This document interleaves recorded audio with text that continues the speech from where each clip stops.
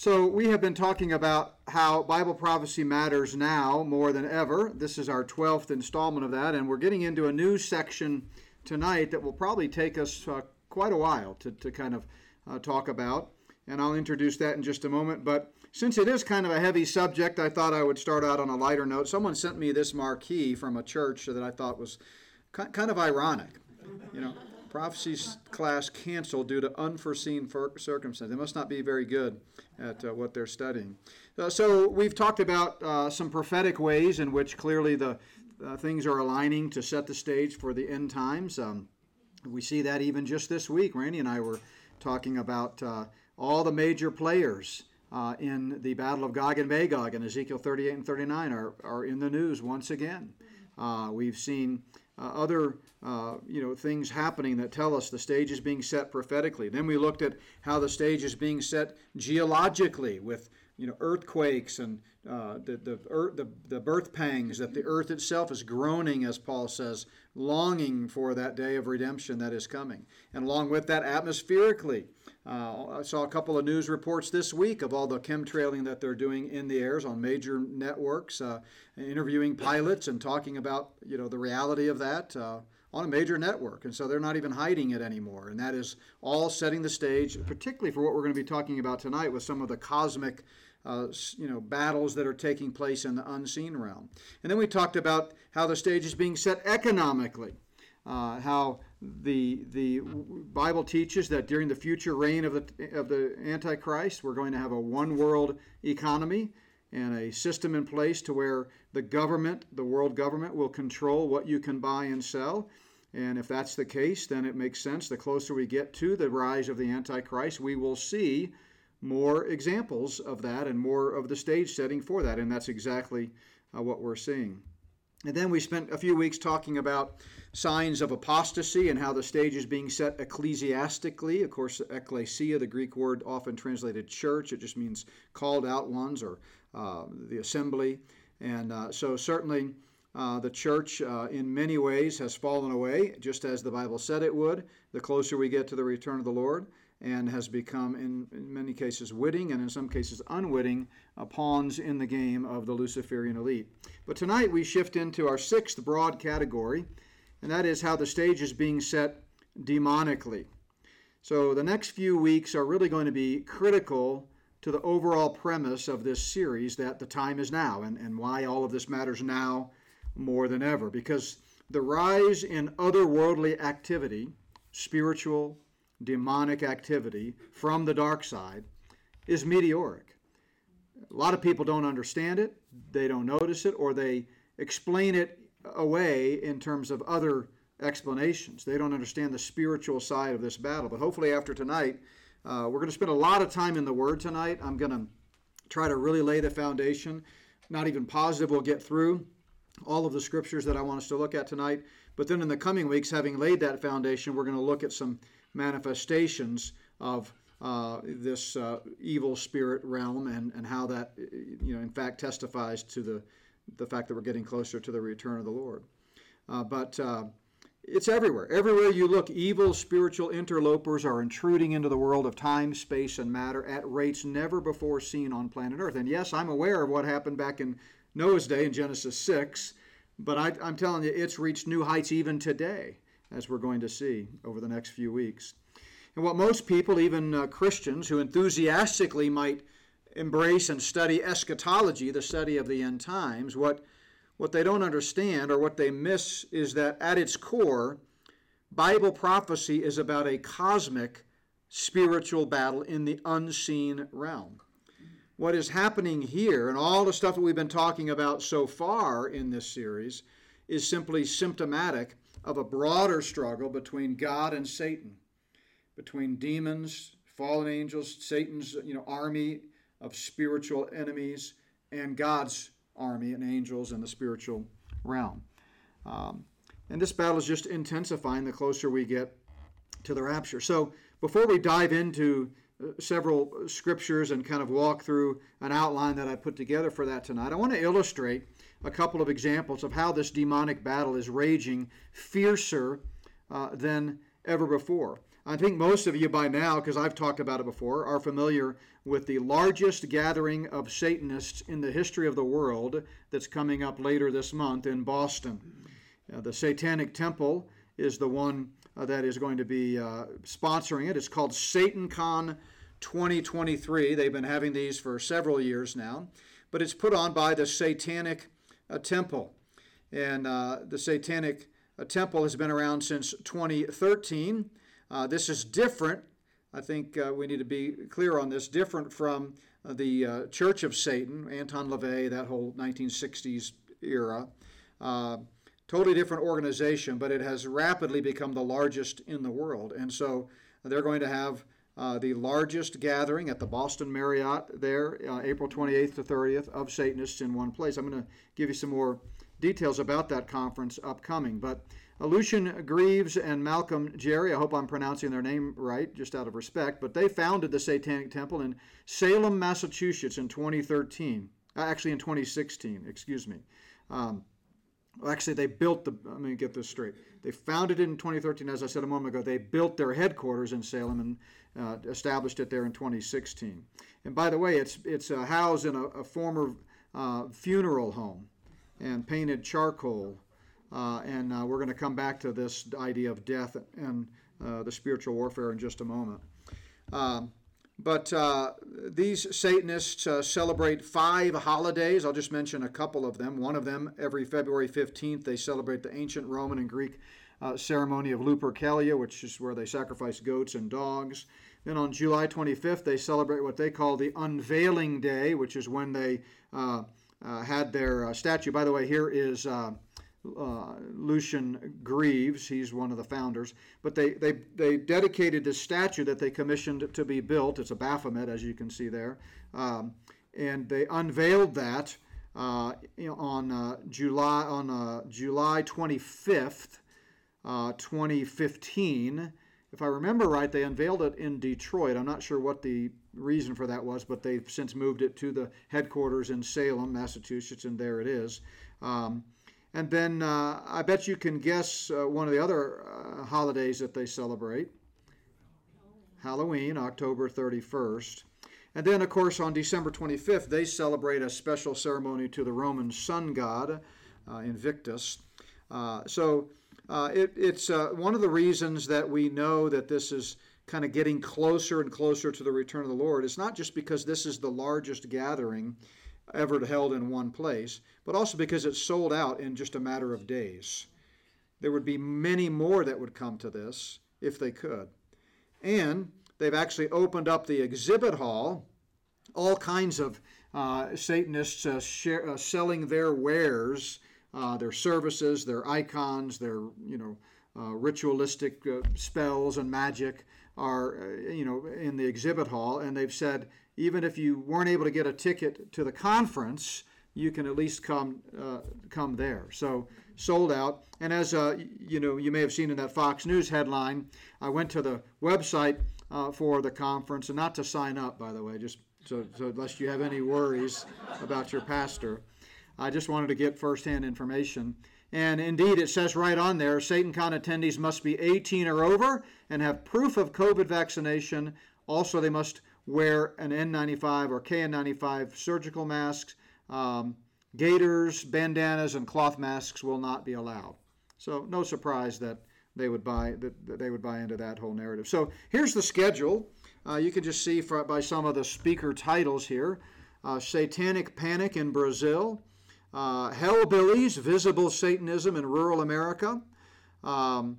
Let's see. And then the first night ends with the Satanic Ball. It's semi-formal, and there will be a cash bar.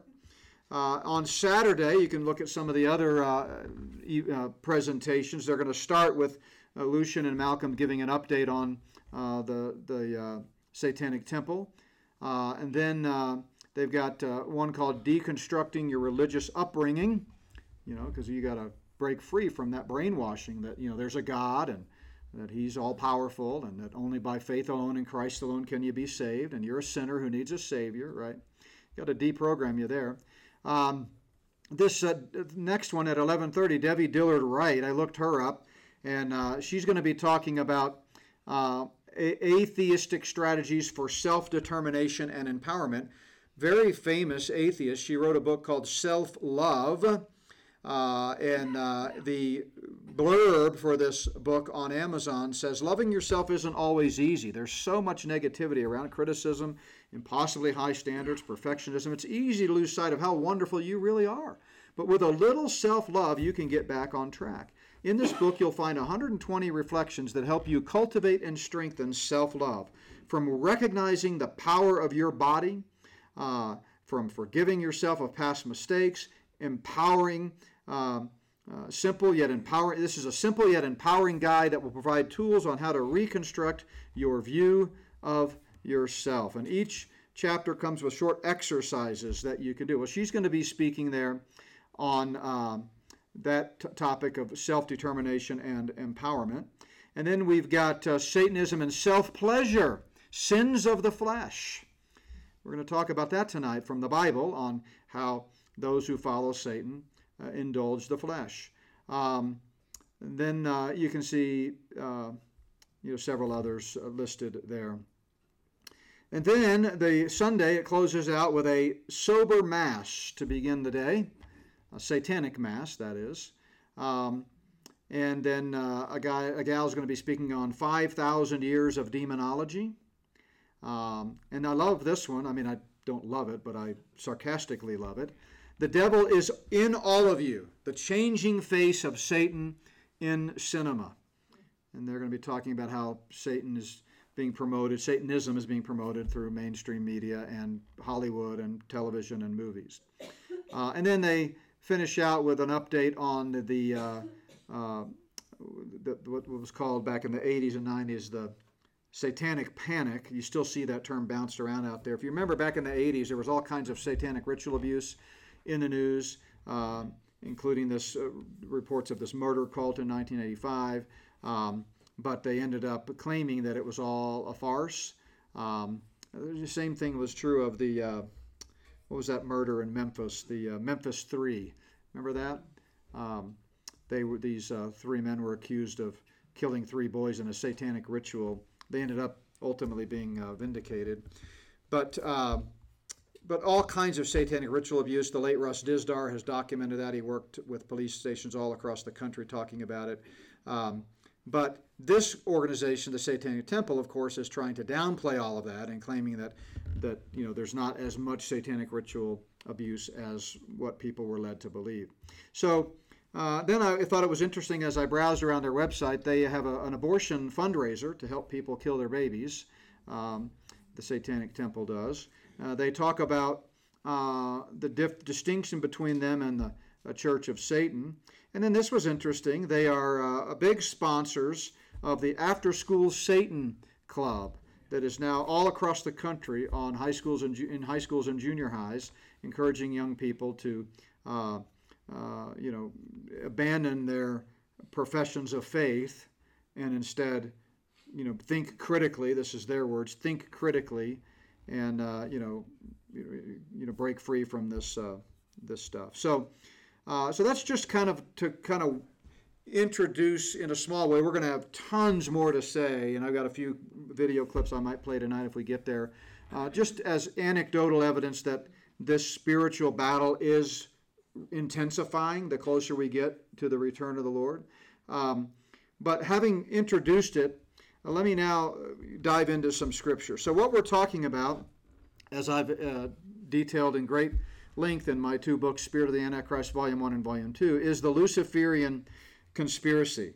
And to understand how the stage is being set demonically, we really need to understand this conspiracy. So we'll start with Isaiah 14, where in the historical context it's referring to the king of Babylon, but it's widely understood as an allusion to Satan's fall, and Jesus even uses the same terminology in Luke 10, which we'll look at in a second. But it says, "How you are fallen from heaven, O Lucifer, son of the morning. How you are cut down to the ground, you who weakened the nations." And this term Lucifer, this is where Satan's followers get the name Lucifer for their god. That's why they're called Luciferians. They believe Satan is the hero. Satan is the one in charge. that God is the antagonist, that Satan is the victor. And it comes from, that term comes from this passage. As I mentioned, Jesus, when he was sending out the 70, had quite a powerful little speech when they came back. He said to them, I saw Satan fall like lightning from heaven. In other words, we've already defeated him once, we can defeat him again. In fact, Jesus would defeat him at the end of his ministry when he shed his blood, defeating death, hell, and the grave. But he goes on to say, behold, I give you the authority to trample on serpents and scorpions and over all the power of the enemy. And nothing shall by any means hurt you. Now, in the context, he's talking specifically to his apostles there, the 70. But certainly it's an indication that obviously the power of Jesus is greater than the power of Satan. And we, from other passages, know that we have that same authority today. But notice Jesus says, almost in a sense of downplaying this, because people can become, power hungry. He says, nevertheless, don't rejoice in this, that these spirits are subject to you, and they are. Never forget that. I'm going to try to remind you often as we go through this series that this is not something to be afraid of, because these spirits are subject to us in the name of Jesus. But he says, don't rejoice in that, but rather rejoice because your names are written in heaven. The same God who was able to pay your sin penalty on your behalf, shed Christ's blood on your behalf, solve your dilemma so you don't have to go to hell, rescue you from hell, is the same God that's going to deliver you ultimately to the kingdom someday. And so even though it's getting worse before it gets better, as the Bible says it will, we don't have to fear. And we need to remember who it is we serve. And then he says this, he prays, and in the midst of his prayer to the Father, he says, all things have been delivered to me by my Father. So remember, Jesus, we've talked about this, we talked about it on Easter Sunday, is sitting at the right hand of God, waiting until he can come back and have the kingdom be inaugurated, like take office, if you will. All things have already been given to him, but he's not ruling over them. All things are not under him just yet, as the writer of Hebrews says. But they've already been given to him. And he goes on to say, no one knows who the Son is except the Father, and who the Father is except the Son, and the one whom the Son wills to reveal him. So, in other words, as Jesus said in John, I and my Father are one. And then he turns to the disciples and he says privately, blessed are the eyes which see the things that you see. And that caught my attention as I was preparing for tonight, because in the context, he's talking about how they had seen some amazing spiritual battles. People healed, demons cast out, amazing things in the spiritual realm. And he says, you're blessed because you see that. Because I tell you that many prophets and kings have desired to see what you see and have not seen it, and to hear what you hear and have not heard it. And I would argue the same thing is true today for awake Christians who understand the Bible, understand the conspiracy, understand how things are heating up and what Satan is trying to do to take over this world. Those who see it, that's a special blessing, because not everybody does. I was talking to someone just recently who insisted that things will never be as bad as they were in Genesis 6, and God will never destroy this earth again. And, of course, all you have to do is read the Bible to see that in 2 Peter 3, he is going to destroy the world again, this time by fire. And, in fact, things are getting worse and worse, 2 Timothy 3:13. And even though, and Wendy and I have talked about this through the years since waking up and going down this rabbit hole, even though in some ways, humanly speaking, we might wish, boy, I wish I was still blind. I wish I hadn't awakened to this. It was much easier in a way when we didn't know what we know. We need to flip that around and remind ourselves, no, there's a blessing in knowing the truth and seeing this. Because if the Lord tarries his coming, we may be here when a lot of this stuff goes down even worse than it is now. The one world government could be inaugurated before the Antichrist comes on the scene. The collapse of America could happen. Who knows? And seeing through the lens of Scripture is always better than sticking your head in the sand. So then we go back to Isaiah 14, and he's describing really the root of this conspiracy, which is the desire to be God. This is how it all started. Satan wanted to be God. And he said, for you have said in your heart, I will ascend into heaven. I will exalt my throne above the stars of God. I will sit on the mount of the congregation on the farthest sides of the north. I will ascend above the heights of the clouds. I will be like the Most High. And then God tells him, yet you shall be brought down to Sheol, the grave is what that means in Hebrew, to the lowest depths of the pit. You know, when Satan said, I will ascend into heaven, he was referring to the dwelling place of God. Scripture, and I outlined this, by the way, in Volume 2, Chapter 3 of Spirit of the Antichrist. I discussed this, but Scripture talks about 3 levels of heaven. The first level is the atmosphere that envelops the earth. We commonly call this the realm of the air above or the sky above. It's where the birds soar and the planes fly. The second sphere of heaven is interstellar space, where the stars are. But the third and highest level of heaven refers to the dwelling place of God. It's the abode of God, from which he rules in majesty and sovereignty over all of his creation. It is outside of time, space, and matter.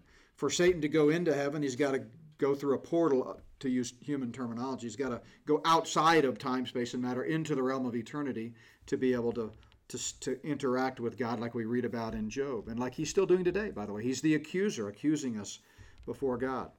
But Satan, we read, wanted to ascend to that third level above the stars, to the dwelling place of God, because he wanted to be like the Most High God. He coveted God's throne. And when he couldn't have it, he set his sights on earth. He confronted Adam and Eve in the garden, promising them that they too could be like God, if only they would follow and obey him. The serpent, which we know is the devil, said to Eve, you will not surely die, for God knows that in the day you eat of it, your eyes will be open and you will be like God. That's what Satan wants to do. And Satan's earthly co-conspirators share his desire to be God. We see this in Psalm 2. David writes, why do the nations rage and the people plot a vain thing? There it is. I've underlined it. That's the conspiracy. That's the human element of the conspiracy. The kings of the earth set themselves, and the rulers, they take counsel together. They're conspiring together against Yahweh and against his Son, the Anointed One, Jesus Christ. And what are they saying in these secret meetings? They're saying, let us break the reference to the triune God, the Trinity, that's why it's capitalized, let us break their bonds in pieces and cast away their cords from us. This is the human element of that conspiracy that I've talked so much about, and that really the bulk of my 2-volume set is all about. All the examples of how globalists, Luciferians, the elite, whatever you want to call them, the adepts that are part of these secret societies, are all working together to try to usher in a one-world satanic system. But Satan and his earthly accomplices, they have control issues. They want control. That's why they're trying to break God's bonds and God's cords. But look at how God responds. David goes on, he who sits in the heavens shall laugh. The Lord shall hold them in derision, and then he shall speak to them in his wrath. This is referring in the future to the return of Christ when he comes back with a sword proceeding out of his mouth to tread the winepress of the fury and wrath of Almighty God. He shall speak to them in his wrath and distress them in deep displeasure, because yet I have set my king on my holy hill of Zion. And even though he hasn't taken that throne yet, it's as good as done. God knows that. That's why God can look down, like I talked about on Easter Sunday here at Plum Creek, and laugh. He's not bothered by this at all. And as I mentioned, it's good for us to catch his eye sometimes and be reminded if he's not worried, we shouldn't be either. We should be prepared, but never scared. And Psalm 110, which is the passage we looked at on Easter Sunday, the Lord said to my Lord, this is Yahweh saying to Jesus, sit at my right hand till I make your enemies your footstool. The Lord shall send the rod of your strength out of Zion. Rule in the midst of your enemies. One day Jesus will rule in the midst of these evil Luciferian enemies. And if we go back to Genesis 3:15, this is where the earthly phase of the battle began. The heavenly phase began when Satan rebelled in heaven, orchestrated a coup. But the earthly one began in the garden. And God said to the serpent, I will put enmity between you and the woman, and between your seed and her seed. Her seed, capitalized there, is a reference to Christ.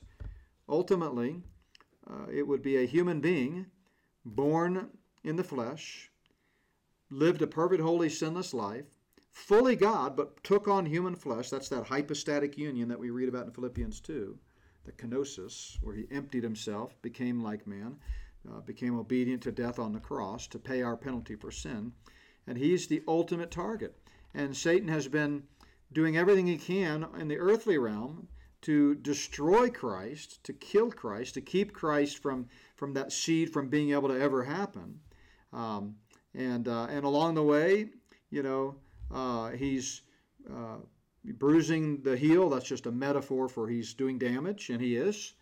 A lot of bad things have happened through the millennia, but someday his head will be crushed. So when we talk about Satan and this earthly realm, the Bible tells us the whole world lies under the sway of the wicked one. He is called, as Jesus says, the ruler of the world. And this is Jesus speaking here after he's come into Jerusalem for that final week, Passion Week we call it, that led up to the cross, but prior to the Upper Room Discourse on Thursday night. So sometime in that range, Jesus is talking here, and he says, this voice did not come because of me. It was when God spoke.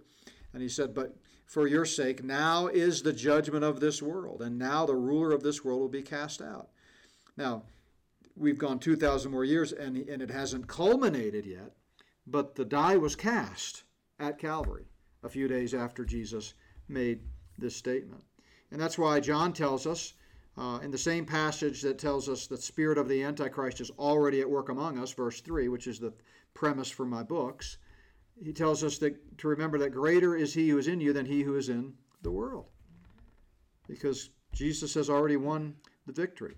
So this present age is called the present evil age, and we need to understand that Satan has been fast at work trying to take over this world, usher in a one-world political, religious, and economic system.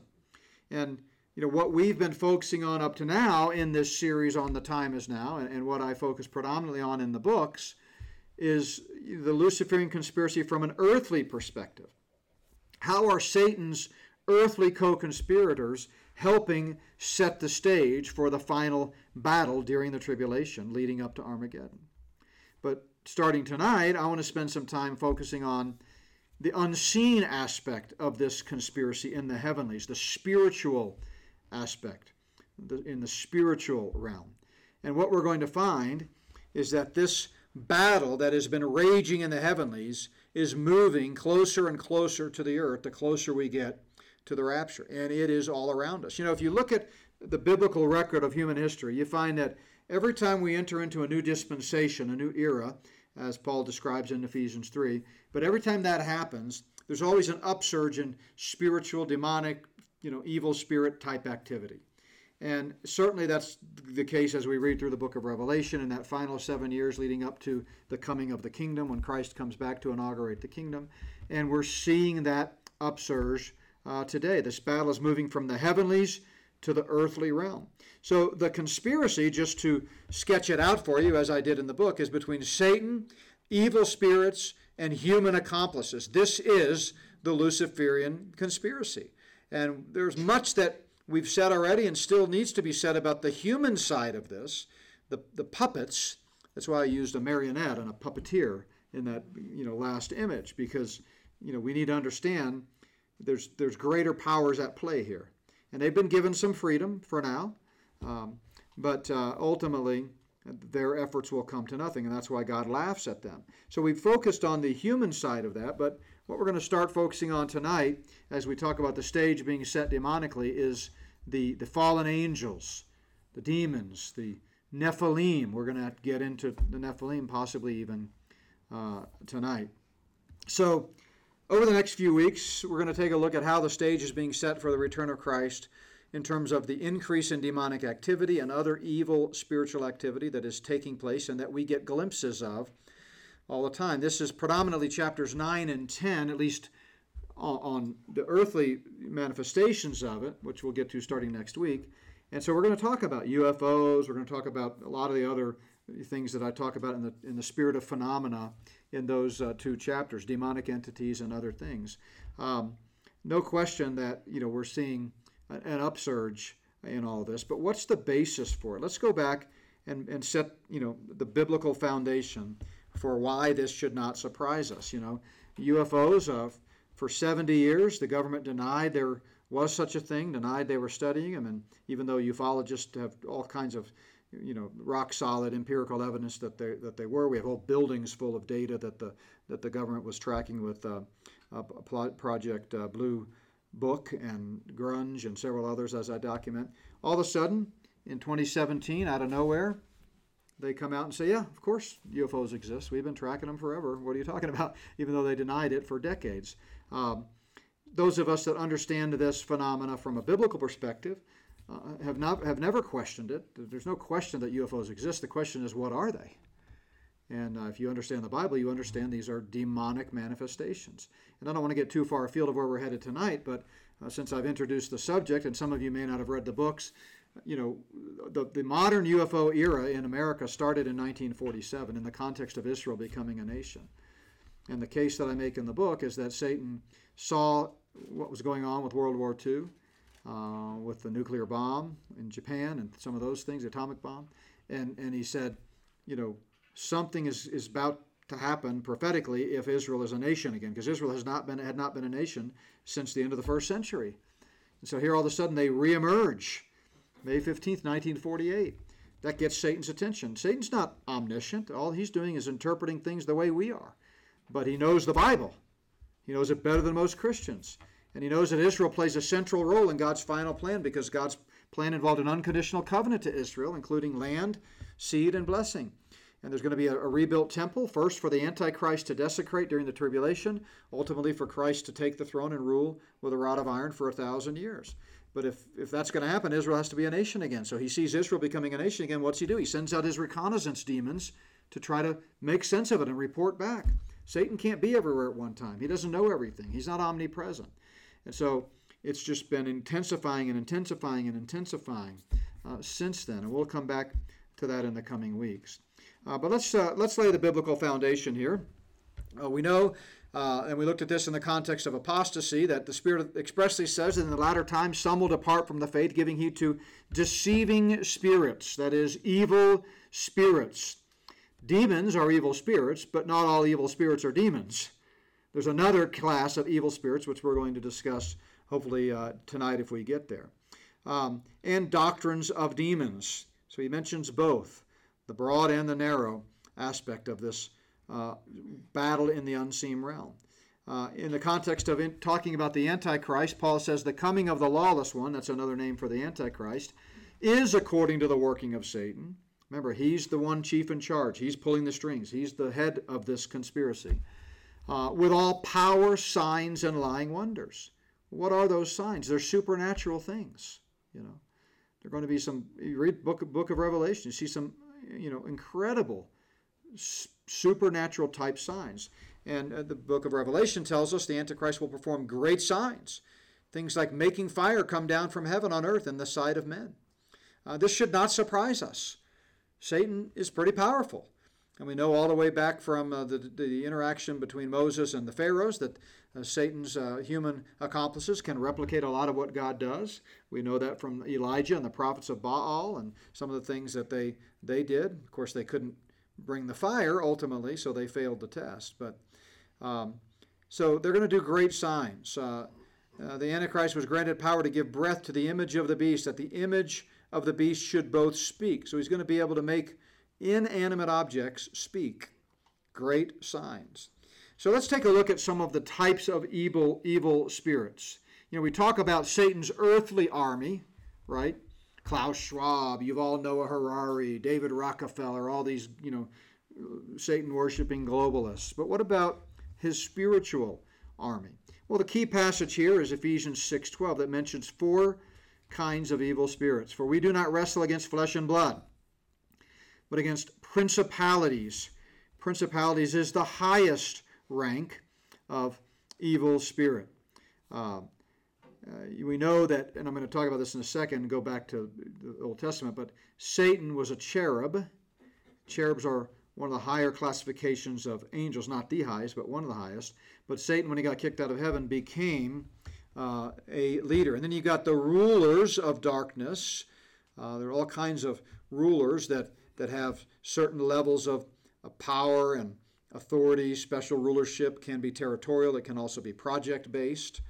And then you've got spiritual, you've got powers. I forgot to highlight powers there, I apologize, but powers are those that also have special powers that they have been using in this conspiracy. And then you've got spiritual hosts of wickedness, which are particularly evil agents of Satan. They're the ones that I think are involved in the spirit of perversion and those types of things. But we also see a similar classification structure of good angels. We know Michael in Daniel 10 is the chief prince. There are princes. He's the chief prince, the highest level there. We see other different designations, and we'll come back to that in a moment. But listen to what Jesus said here in response to being accused of being Satan. Beelzebub there is it's a metaphor for Satan. It was a false god in the Philistine world, but they were using that, basically calling him Satan, as Jesus' answer indicates. But they come to him and they say, he has Beelzebub, and by the ruler of demons he casts out demons. And then Jesus said, well, how can Satan cast out Satan? That's ridiculous. The word ruler there is the word archon. It's the same word that's used in Ephesians 2 when when Satan's called the prince of the power of the air. And if we go to Matthew 12:26, notice Jesus, again in the same context, this is just Matthew's account of it. Again, if Satan casts out Satan, then he's divided against himself. But notice, how then will his kingdom stand? Talking about Satan's kingdom. Do you realize Satan has a kingdom? God has a kingdom, and Satan has a kingdom. And, that's why we read Jesus saying, if you're not for me, you're against me, right? That's why the Bible basically defines all of humanity either as a son of God or a son of wrath, a child of God or a child of the devil. Now, believers can act like children of the devil when we sin, but in a positional sense, you're either one or the other. The moment you're born again, born into the family of God by grace through faith, then you become a child of God. John 1:12, as many as received him, to them he gave the power to become the children of God. But apart from that, you're a child of the devil. You're in the devil's army, not God's army, and Satan has a kingdom. In John 12, Jesus answered and said, again, we looked at this a moment ago, this voice did not come because of me, but for your sake. Now is the judgment of this world. Now the ruler of this world. So Satan is the ruler of his kingdom, and this kingdom is this world is his kingdom. Here's where we know that Satan was a cherub. This is clearly talking about Satan. The king of Tyre in the context is what's used as a metonym for Satan, but we know from verse 13, I didn't put it on the screen, but it talks about how he was in Eden, in the garden of God. This is definitely a reference to Satan. And it says, you were the anointed cherub. Not just a cherub, but the anointed one. The top dog, if you will. And he says, I established you. You were on the holy mountain of God. You walked back and forth in the midst of fiery stones. You were perfect in your ways from the day you were created till iniquity was found in you. Satan is the head of this evil spirit realm. He has evil spirits at his disposal. 1/3 of the angels fell, and then we'll talk about the Nephilim a little bit later. But he is the head. And by the way, we know from the apocryphal book of Jubilees, not inspired scripture, not the infallible word of God, but an interesting historical reference, that at least according to Jubilees, Satan requested to become the ruler of the demons. It was his choice. So he's the ruler of the demons. He's the top dog. We know in the end times, during the tribulation, this spiritual battle is going to involve the two top dogs, if you will. The leading angel on the good angel side is Michael, the archangel, and he's going to fight the dragon, Satan, who's the top dog on the evil side. And that this is right before the return of Christ. So, going back to Ephesians 2:2, which I referenced in passing, he is the prince of the power of the air. Satan is. The spirit who now works in the sons of disobedience. And as I said, before you got saved, whether you realized it or not, you were walking according to this world. You were a pawn in that game. You were a member of that kingdom. So there really is two sides, the dark side and the light side. In fact, the book of John, 1 John, talks a lot about that metaphor between light and darkness. During the tribulation period, we're going to see these evil spirits take on an increased role, which is what's happening today in the lead up to that. For example, in Revelation 9, with the trumpet judgments, I saw a star fallen from heaven. That's a reference to Satan, and he's evidently given a key to the bottomless pit in order to release some of these imprisoned evil spirits that have been imprisoned there temporarily. To him was given the key to the bottomless pit. The word bottomless pit, there's one word in Greek. It's the word abyssos. It's where we get the English cognate abyss. Often you'll see upsilons, or what we would say is a U, in Greek transliterated as a Y, so it becomes A-B-Y-S-S instead of A-B-U-S-S. It's in Greek, it's abyssos. It's used 9 times in the New Testament. And he goes on to say, he opened this abyss, this bottomless pit, and smoke arose out of the pit like the smoke of a great furnace. So this event was represented visually as great smoke, darkening the sky and the sun. These were demons that were coming out of this pit. Now just get the visual there. So many of them that the sky was darkened with them. The sun and the air were darkened because of the smoke of the pit. Satan really is, the spirit of darkness, the leader of darkness. He hates the light because the light dispels the darkness. That's why we read in Luke's account of the, I think it's either Zechariah or Simeon, one of the songs that are sung at the birth of Christ, that light came into darkness and shone on Israel. Then out of the smoke locusts came upon the earth, and to them was given power as the scorpions of earth have power. So it's a figure of speech, locusts there. It's not literal locusts. It's, heavenly locusts that, like the earthly locust, have power.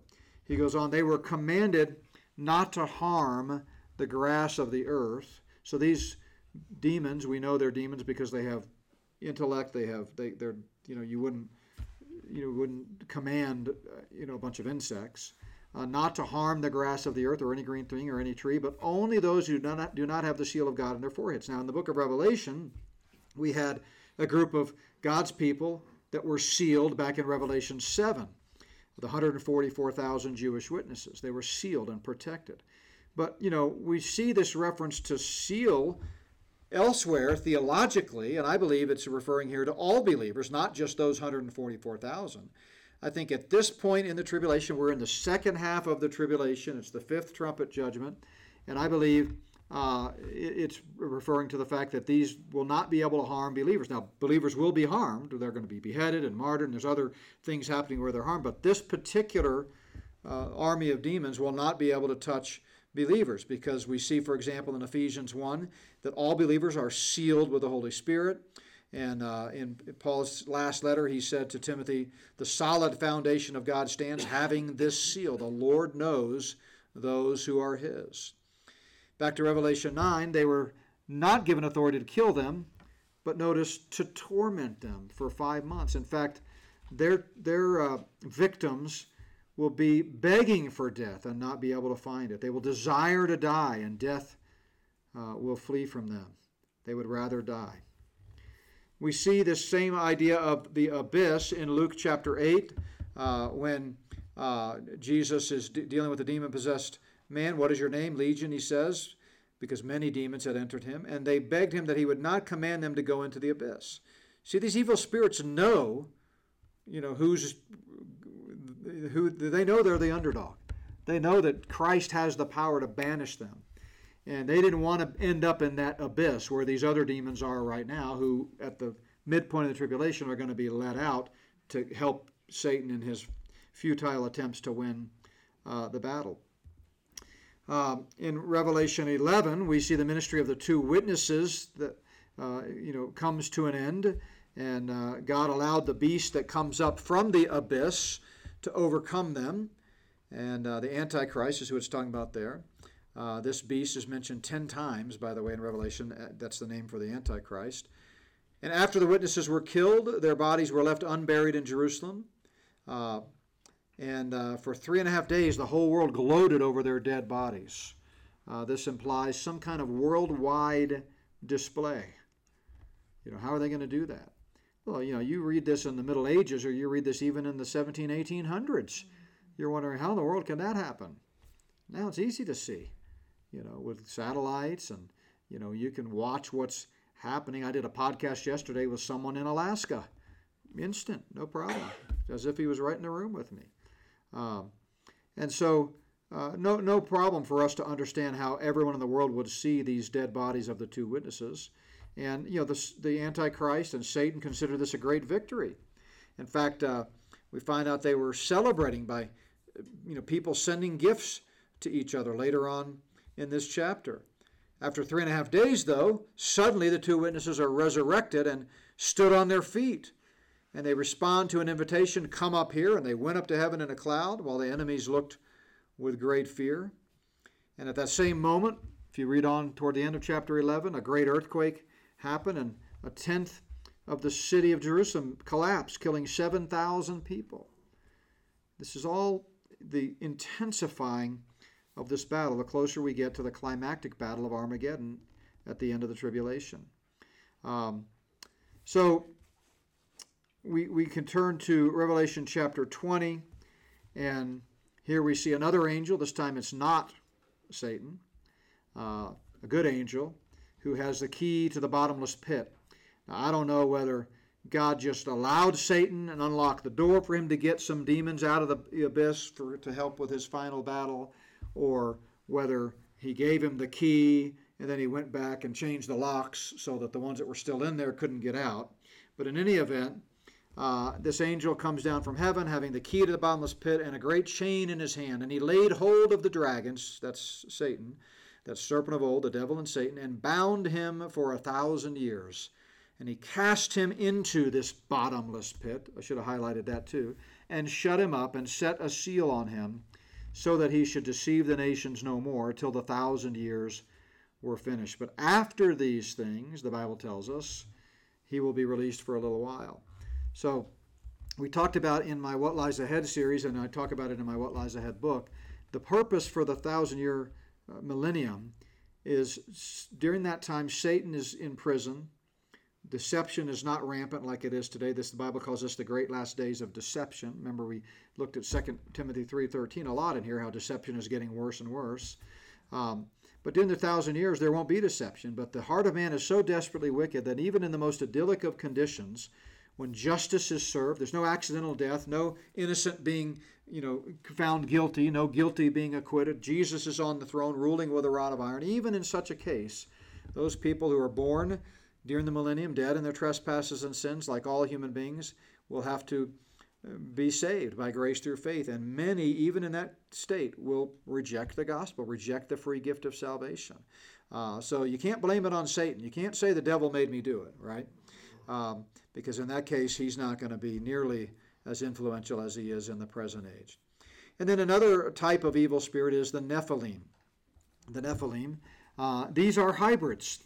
So let's look at the key passage, and I'm running out of time, so I can already tell we're not going to get to what I was hoping to get to tonight, but that's okay. Genesis 6, this incursion, this intrusion of these fallen angels. It came to pass when men began to multiply on the face of the earth, that the daughters of men were born to them, that the sons of God, this is a reference to fallen angels in this case, we see the same thing in Job, saw the daughters of men, that they were beautiful, and they took wives for themselves of all whom they chose. Now, you read commentaries on this and you'll find people all over the map trying to explain this away because they just can't let the Bible speak for itself and say what it says in plain English. But it should not surprise us that angels, whether fallen or unfallen, can take on human form. The Bible tells us to be sure you entertain strangers because you might be entertaining an angel and not know it. And when they take on human form, if you were to cut off their arm, it's going to bleed. If you were to pull their hair, it's going to hurt.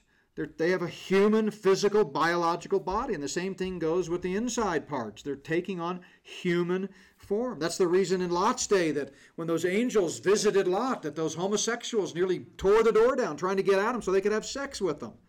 Homosexual sex, because they were males with male body parts, and they wanted to have sex with them. So lots of examples we could look at in Scripture. This should not, shake our theology. We know that angels cannot procreate with angels, but angels in bodily form can procreate with humans, and that's exactly what happened. And it was such an evil incursion and an evil intrusion that it led God to destroy the whole world with the flood. So they took wives of whom they chose. And then we see the Lord said, "My spirit shall not strive with man forever, for he is indeed flesh, yet his days shall be 120 years. There were giants on the earth in those days," and notice what I've underlined there, "and also afterward." Where did these giants come from? The word giant there is the word Nephilim. "When the sons of God came into the daughters of men, and they bore them children." There it is. There it is. This isn't hard to figure out. If that's distasteful, as it is to many believers, to think of demons or fallen angels, cohabiting with women, then you're going to do hermeneutical gymnastics and try to make them out to be something else. But the fact is, these sons of God, fallen angels, had sexual intercourse with these women, and they had children that were called Nephilim. These Nephilim are hybrids, and consequently they have bizarre physical features. They're giants. They're huge. They're enormous. In fact, the Bible calls them mighty men of old, or men of renown. Nephilim, like angels, by the way, always manifest as males. You never see any reference to female angels. You never see any reference to female Nephilim. Go through the New Testament. All the demonic activity you see, there was always men, right? So that were manifesting as demons. And so notice it says, "and also afterward." In other words, these Nephilim, these giants, were also on the earth afterward. And you think, well, how in the world did that happen? Well, remember, we're not talking about human beings here. God destroyed every human being, and he destroyed every living creature on earth in bodily form.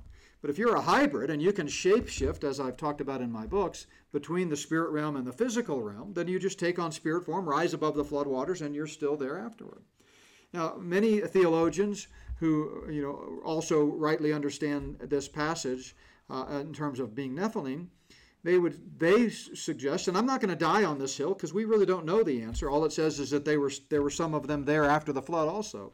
They would suggest that no, the original offspring of this incursion, they did die in the flood, but since it says that these Nephilim existed after the flood, we must have had repeated intrusions and repeated fallen angels coming back down and doing the same thing. The Bible is silent on that.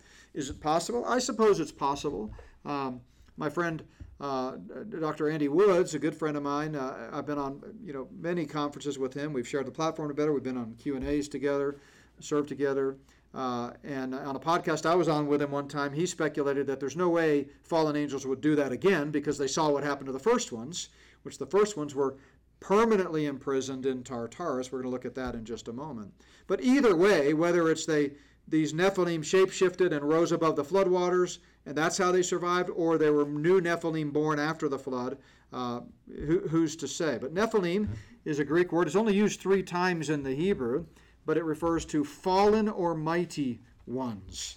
And mighty they are. You see it in the book of Numbers when the children of Israel sent out the spies, and Caleb said to the people, "Let us go up at once and take possession," talking about the land of Canaan, "for we are all able to overcome it." But the men who had gone up with him said, "We are not able to go up against the people, for they are stronger than we." And they gave the children of Israel a bad report of the land which they had spied out, saying, "The land through which we have gone as spies is a land that devours its inhabitants, and all the people whom we saw in it are men of great stature." There it is, the Nephilim. We saw giants. That's the actual use of the word here. And we were like grasshoppers in their own sight, and so we were in their sight. So, what happens? Well, this is so terrifying to them. This is way more terrifying, of a response than you would see if these were just, an enemy nation that was pretty imposing. I mean, there was something about what they saw, and when they reported back, the congregation as a whole cried out and wept all night long. Why? Because they knew about Genesis 6, and they knew what had been happening in the centuries since then. Now, two New Testament passages refer back to this unholy incursion. Jude refers to those angels who did not keep their proper domain, but left their own abode, and how he has reserved them in everlasting chains under darkness for the judgment of the great day. And notice the comparison here. Again, it's a simile, a comparison using like or as. These angels who did not leave their proper domain were like or as Sodom and Gomorrah and the other cities around them, in similar manner to these. What was their sin? They gave themselves over to sexual immorality and have gone after strange flesh. So again, even if you don't take the Old Testament at its plain face value meaning in the text, here you've got Jude referring back to the sins of those angels who left their proper domain as being a sexual sin because they went after strange flesh. In the case of the men of Sodom and Gomorrah, it was human men going after human men. Strange flesh in that way. But in the case of the angels who left their proper domain, it was fallen angels going after human women. That's not supposed to happen. And so they're going to face the vengeance of eternal fire. Then Peter, there are a lot of parallels between Peter and 2 Peter and Jude. For if God did not spare the angels who sinned, but cast them down to hell, that's not the normal word for hell there. That's the word Tartarus, and Tartarus is a special prison in hell reserved for the most evil of fallen angels from Genesis 6. The apocryphal book of Enoch, by the way, tells us that there's another archangel, Uriel, that is standing watch over Tartarus until their final judgment. We don't know if that's true. The Bible doesn't speak about that. But it's kind of interesting that early on, when these apocryphal books were written, people understood the paradigm. They understood the concept of what God's Word was talking about here. To be reserved for judgment, and did not spare the ancient world, but saved Noah, one out of 8 people, a preacher of righteousness, bringing in the flood on the world of the ungodly. So the Nephilim are just another class of evil spirit that Satan has at his disposal. I'm not going to part company with other theologians who might not, understand the Nephilim the way I do, because at the end of the day, there's a spiritual army, and the classification of the members of that spiritual evil army really it's not something that we should split over or part company over. People have different terminology, different understanding of it. In my book, I kind of outline it this way, although I don't go into a lot of detail about the Nephilim because I wanted people to read the book. And critics would say, "Oh, you're nuts," and people who never heard of it would say, "Oh, you're nuts," and they'd miss the point. So in the book, I try to keep it macro level to understand there is a satanic conspiracy, as we've already outlined tonight in Scripture. It involves human elements and it involves spiritual elements. But I just want you to know that in my mind, based on these passages we've looked at tonight, there's a distinction between, true demons or fallen angels and the Nephilim. Now, some people use the term demon to refer to Nephilim and think fallen angels are different. Again, there's a case to be made for that, but it's kind of beside the point. The point is you've got two classes of evil spirits. One that's spirit only, and those can indwell unbelievers, they can influence believers, they can shape-shift and take on different forms, human form and animal form, but they're spirit. The hybrids are not human, but they're not fully spirit either. They're hybrids. That's what that means. And so they're not redeemable. They don't have a soul. They're not human like you and I. They're not made in the image of God. But they have certain capabilities that might come in useful to Satan in this end times battle.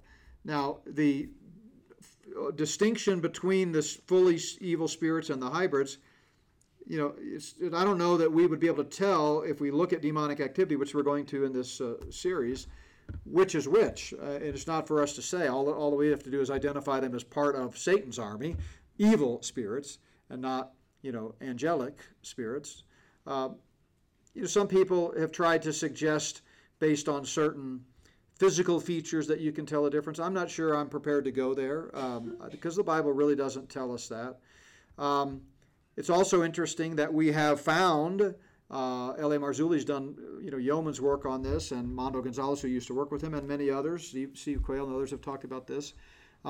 giant skeletons in various parts of the world, not just over there in the Middle East, in South America and other places, throughout, generation after generation. I mean, 10, 12, 14 feet skeletons. So, and there have been documentaries about that and shown it. So I think what I want to do next, we'll pause here and take some questions, and I'm sure you have some. But in our next meeting, we're going to talk about what are some indications that you might be dealing with some kind of an evil spirit. Either a demon manifesting as a human or an animal or something, or perhaps a demon influencing an actual human or animal, or maybe a hybrid. What are some indications? What are some of the manifestations of that? And the Bible actually gives us quite a lot of data, and examples where we know this is an evil spirit, and then we can sort of collate some of the behaviors and come up with a list of things that they've done it before. Maybe that's something you could look for again. Doesn't mean that's always the case. If you see such and such a behavior, you're always dealing with an evil spirit. But it's certainly good to kind of categorize all of the activities that we see from known demonic activity and be on the lookout for it. So I've got a bunch of scripture and, 12 or 15 different types of things backed up with scripture, and some video clips to show you what might be. Again, we don't know. We can't tell, especially these days with AI. It's becoming harder and harder to differentiate reality from, fake reality. And there's hoaxes and there's natural explanations for what might appear to be demonic activity. But just, I want to illustrate, and I'll do this next week, some of these manifestations of evil spirits with some real-life footage of things that we've seen happening. So, what did we talk about tonight? We talked about the different classifications of evil spirits, how evil spirits are going to play a role in the end times, and particularly in the tribulation. And we talked about how they play a role in Satan's army in this Luciferian conspiracy. So I'll open it up for questions now, if you have any, or comments or thoughts. Yes. Just a comment. We took Wesley to the Children's Museum in Denver on Saturday. All right. And there was a little boy there that couldn't have been more than 8 or 10, and he had a shirt on that said Hellfire Club. It had a big picture of the devil right on the front. Oh, wow. So the comment was at the museum in Denver, they saw a little boy that had a T-shirt on that said Hellfire Club with a big picture of the devil. Anybody know the origin of the Hellfire Club? I talk about this in the books. Benjamin Franklin was a member. It was a secret society in London where they performed satanic rituals in the basement.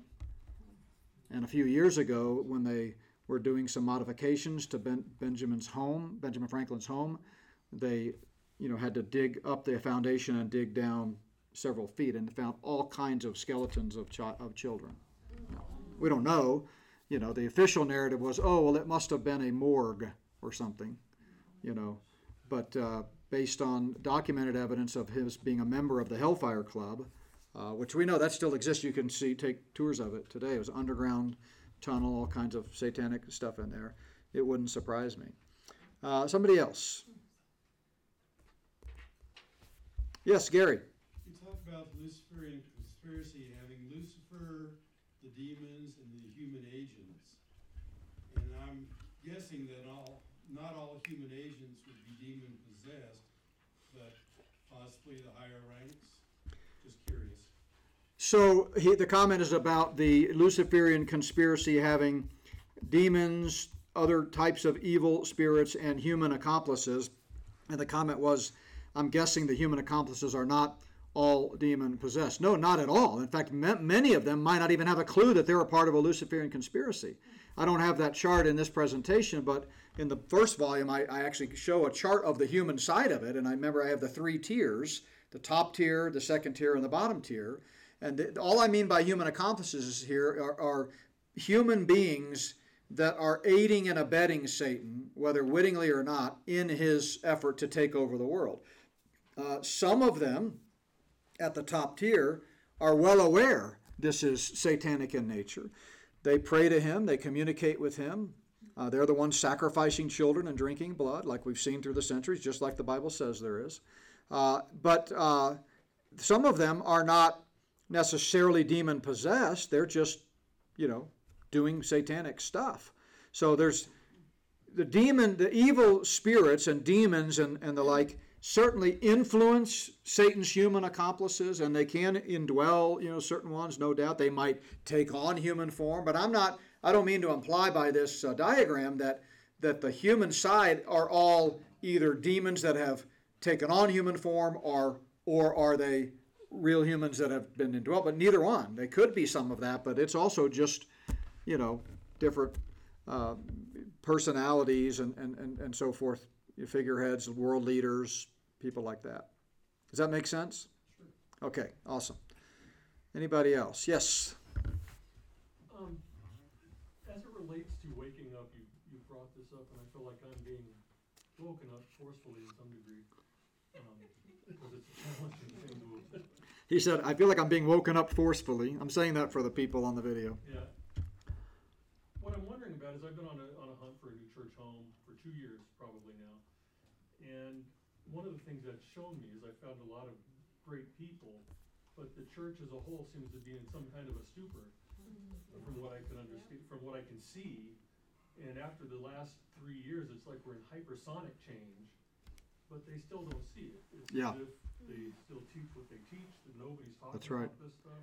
Yeah. And I'm wondering, is that because of their purposely keeping their eyes closed, or is it's not being revealed to them in some way? So the question is, why are not more Christians and churches talking about this, waking up to this? It still seems like the church is in a stupor. Well, again, I would refer you back to the section that we just talked about, the last several weeks, and that is how the stage is being set ecclesiastically. This is all part of, God's plan, right?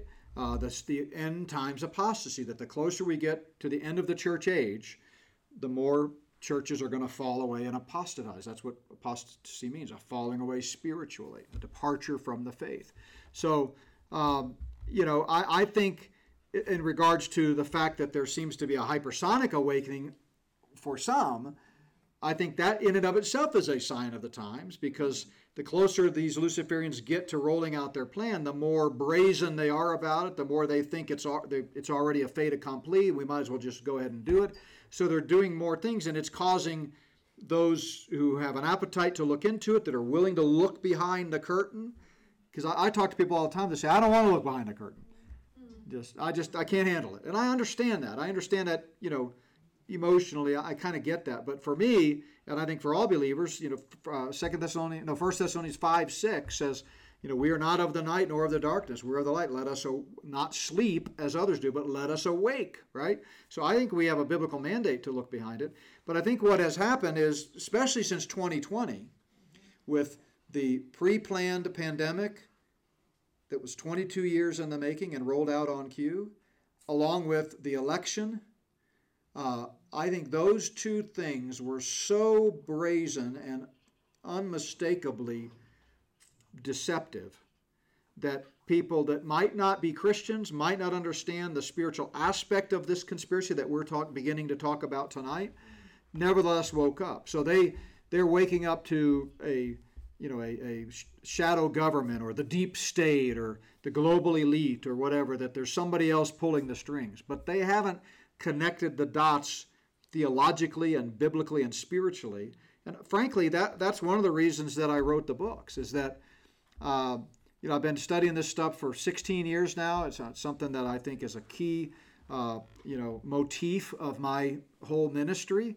And I saw that the time was right to begin to say these things. I wrote a book about this in 2012, a small book, The Great Last Days Deception, that was not well received in a lot of circles. I was disinvited from conferences, or confronted after, conferences. I remember one occasion back in 2015 when I was really lambasted at our resource table by a guy. I don't even remember what city it was in, but I can picture the auditorium, the venue. It was like a community center or something. And, people just weren't ready for it. But now people understand they can't trust the media. They can't trust the fake right-left paradigm. They can't trust Fox News. They can't. There's something, they're being lied to. And once you realize you've been lied to, then it instinctively makes you wonder, what else have I been lied to about? That's exactly our awakening. When I first realized I'd been lied to in a major way about a major point of American history, I went down the rabbit hole.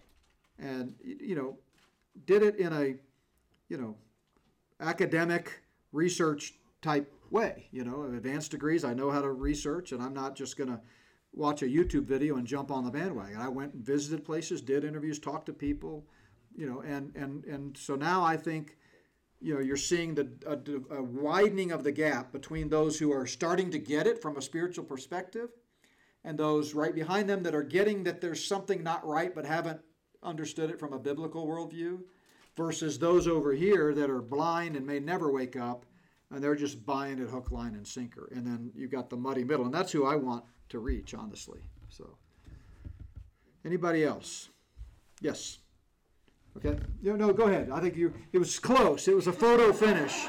But you beat her. Yeah, you have a long one or a short one? Well, the question's short, but the answer might be kind of long. Go ahead. What are you trying to say? I'm long-winded? Oh, no. I'm just kidding. Go ahead. With respect to the Nephilim, you might get into this in later presentations, but again, this comes from Andy Woods. Yeah.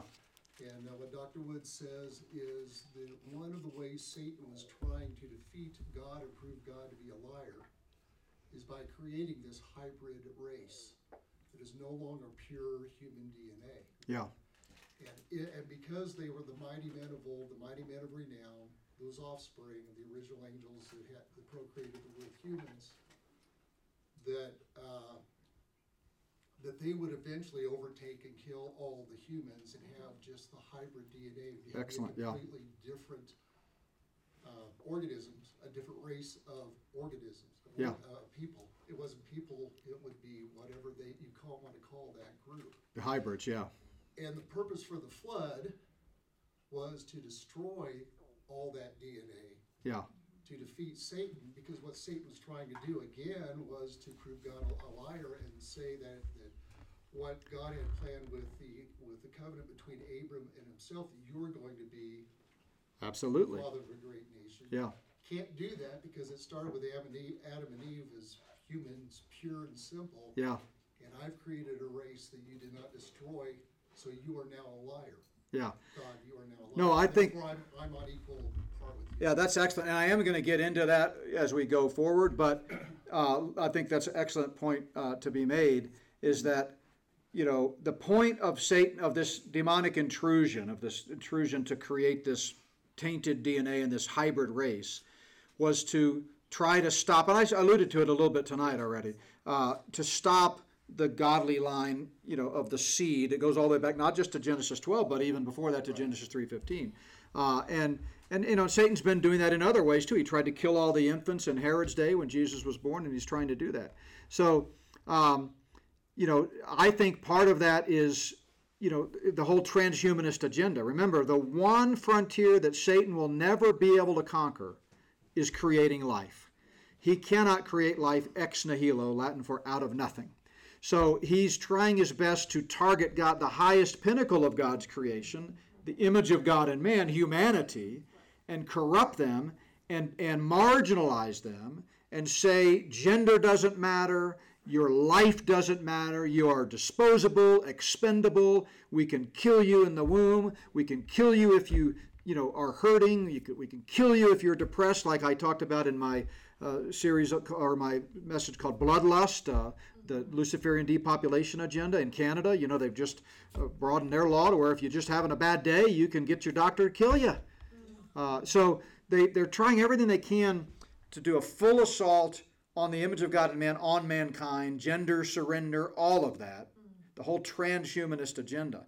So you really got them coming at this attack on humanity, which is indirectly an attack on God, from two directions. You've got the biodigital, transhumanist, AI, that kind of stuff, creating God in the laboratory, like you all know Harari says. But you've also got in the spiritual realm, and I talk about all that, by the way, in the books, chapters 2 and 3 of volume 2. It's all about transhumanism and what they're trying to do to create God in the image of man. That's what they want to do. Remember, that's what Satan told Eve, you will be like God. But then there's another side of that, which is the spiritual side, which is where the Nephilim come in. Now, I, up to recently have been hesitant to let myself accept that these angels might do this again for the same reason that Andy feels that way. That's what we were both taught. We've been to the same school together, and I just think it's a logical conclusion. The Bible is silent on whether it's happening now, which means the burden of proof is on those who think it might be. But there are a lot of things that the Bible is silent on, and so either way, either you've got because you got to deal with Genesis 6:4. I mean that's clear. And to be fair, people that can't allow their minds to go there, they can come up with different attempts to overcome Genesis 6:4, which says that they were also on the earth afterwards, right? But either these hybrids, they can procreate with each other, okay?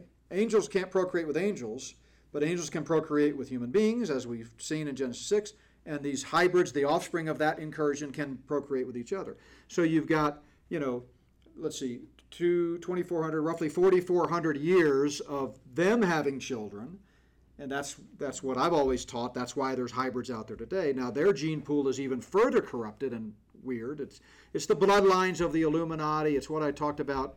I don't remember what sermon it was, but not too long ago, about how ancient lines of royalty going back centuries, even millennia, even in the BC times, they intermarry, they marry their brothers and sisters, they have to marry within, and it's this bloodline concept.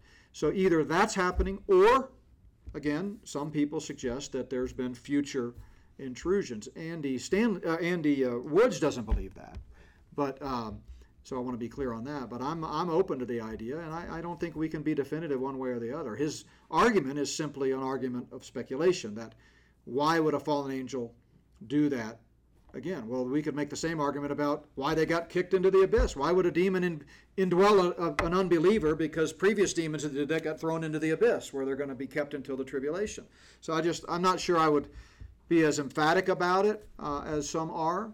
But there's no question that I believe, and something I've been researching recently, and it's probably going to be in the next book, which hopefully will be out in October, is Satan needs to increase the size of his army, or thinks he does, if he's going to be ready for this final battle in, the Valley of Megiddo, right? So he can only really lose soldiers, because every time an unbeliever gets saved, they're permanently part of God's family, right? So his group went down, so to speak. By the end of the tribulation, he's going to have all these unbelievers who took the mark of the beast, clearly aligned themselves with the satanic side of this battle. And he's got the fallen angels. Now think about the fallen angels for a second. Angels cannot create more angels. So there's the same number of angels today as there were when they were created. 1/3 of them, we know, fell and became fallen angels. Of that 1/3, so right off the bat, just stop there for a second, Satan's at a 2-to-1 disadvantage in the spiritual realm, right? But 1/3 of those fallen angels, the ones who did this unholy incursion that Jude and Peter and Genesis talk about, they got put in Tartarus permanently. They're out of commission. They're in the penalty box, not for 3 minutes, but permanently, right? So now he's got even less. So how is he going to increase his army? Well, that's where the Nephilim come in my view. So either he is engaging in more incursions, which is, it's pretty compelling, not the biblical evidence, because we don't see any prophetic teaching that exactly is going to happen, unless you take the days of Noah reference that Jesus makes to that. I don't take it that way. But apart from that, you don't see any direct references to this happening again. But you sure see a lot of, anecdotal or experiential evidence of it. Gary Bates has done and I'm not a big Gary Bates fan for a lot of reasons. Number one, he promoted the vaccine, but also, just some of the stuff that he's done in terms of the gospel. But he's certainly spot on his understanding of, young earth creationism and literal 24-hour day creationism. But his documentary called Alien Intrusion, which I cite in the book, and in our video series, we actually played clips from it. He does tremendous research showing all of these people who think they've been abducted by aliens. And I differ with him on his final conclusion, although we both think it's demonic and spiritual. It's not little green men. It's not aliens or Martians. But he thinks it's all delusional and demonic oppression. I think it's literal. I think these demons literally abducted these people, just like they did in Genesis 6, and they're doing this weird stuff. It's always about reproductive organs. If you go and you look at the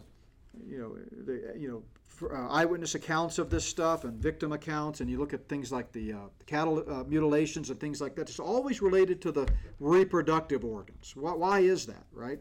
And this is massive all across the globe. This isn't just a couple of high school kids that decided to start a rumor. I mean, this is documented by people over centuries, but it's really seen an uptick since 1947. And my belief is that Satan is doing everything he can to increase the size of his army. So more than one way to do that, but I think that's his desperate last-ditch attempt. Okay, here we go. Your question. Oh, thank you. Okay, so going back to Sorry, you thought I forgot about you. oh, that's okay. I thought I forgot about you, too. That's okay. So going back to, you'd mentioned that there have been, people have found bones of Yeah. giants. Yeah. So we all grew up learning all about like dinosaur fossils, and that's very well, whether or not they're real, documented. But I personally have never heard of. Have they tried to keep the discovery of these giant bones quiet? Absolutely, yeah. Okay, So the question is, are they trying to keep the discovery? Absolutely, the elongated skulls, the large giants. But if you go to L.A. Marzulli's website, I can't remember what it is. And again, when I mention people like this, don't email me with some quote of them that I disagree with, like on the gospel or whatever. I'm not in carte blanche endorsing everything these people ever say. I'm just giving you evidence to research, right? I happen to think L.A. Marzulli is a very genuine, great-hearted guy. It doesn't mean I agree with him on everything, but he's the tip of the spear on all of this research, as well as cattle mutilations, crop circles, all kinds of other stuff that is demonic in origin.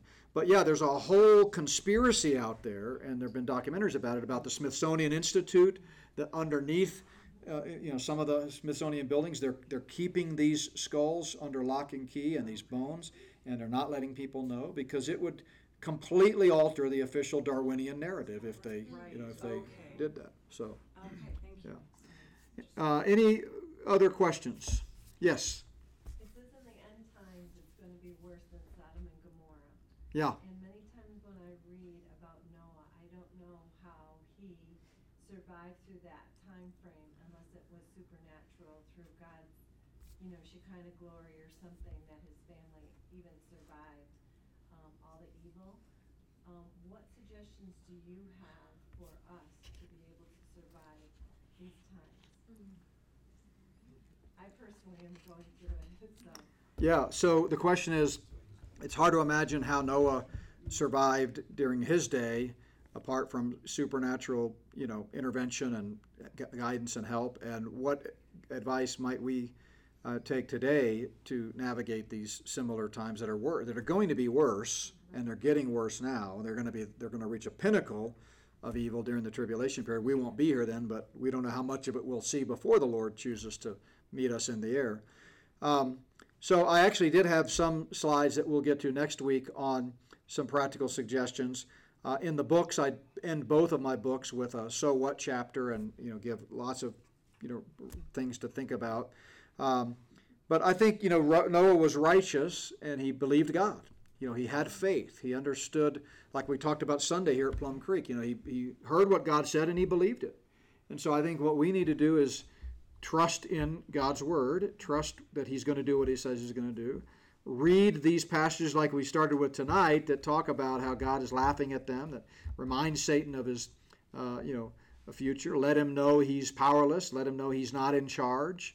We are, as Jesus told the disciples, we have, power over these evil spirits. And so, but I think it's the same answer that I would give to any struggle of the Christian life today, no matter how severe, and that is trusting God. We walk by faith and not by sight. 2 Corinthians 5:7. The more we trust God, the more we're going to see things from a heavenly perspective, and we will not be so affected by all that's falling apart around us. And someone, yes?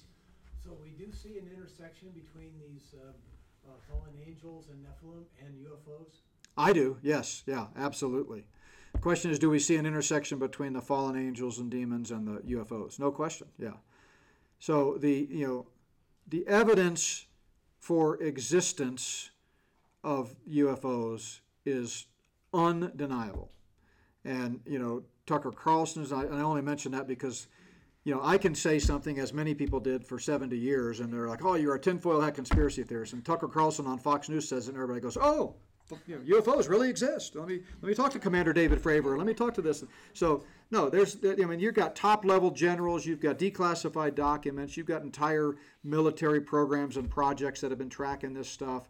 You've got, video evidence, you've got infrared evidence, you've got no question that it exists. But the question is, how do you interpret it? And I believe, as many have talked about, that Satan is not only are we seeing these manifestations of this evil spirit activity on the uptick in the last 70 years, and especially in the last 4, 5, 6 years since 2017, because Satan's sending out reconnaissance missions and he's getting ready. I think there's another layer of complexity there, that I think Satan knows about the rapture. He knows that at some point God's going to call millions of Christians to meet him in the air. And in order for the Antichrist, his man of the hour, to rise to prominence, he's going to have a plausible explanation for that. So I think he's setting the stage for there to be some type of alien, takeover. And who was it? Was it Musk that recently talked about how there's a spaceship just out there in the Netherlands somewhere in the atmosphere?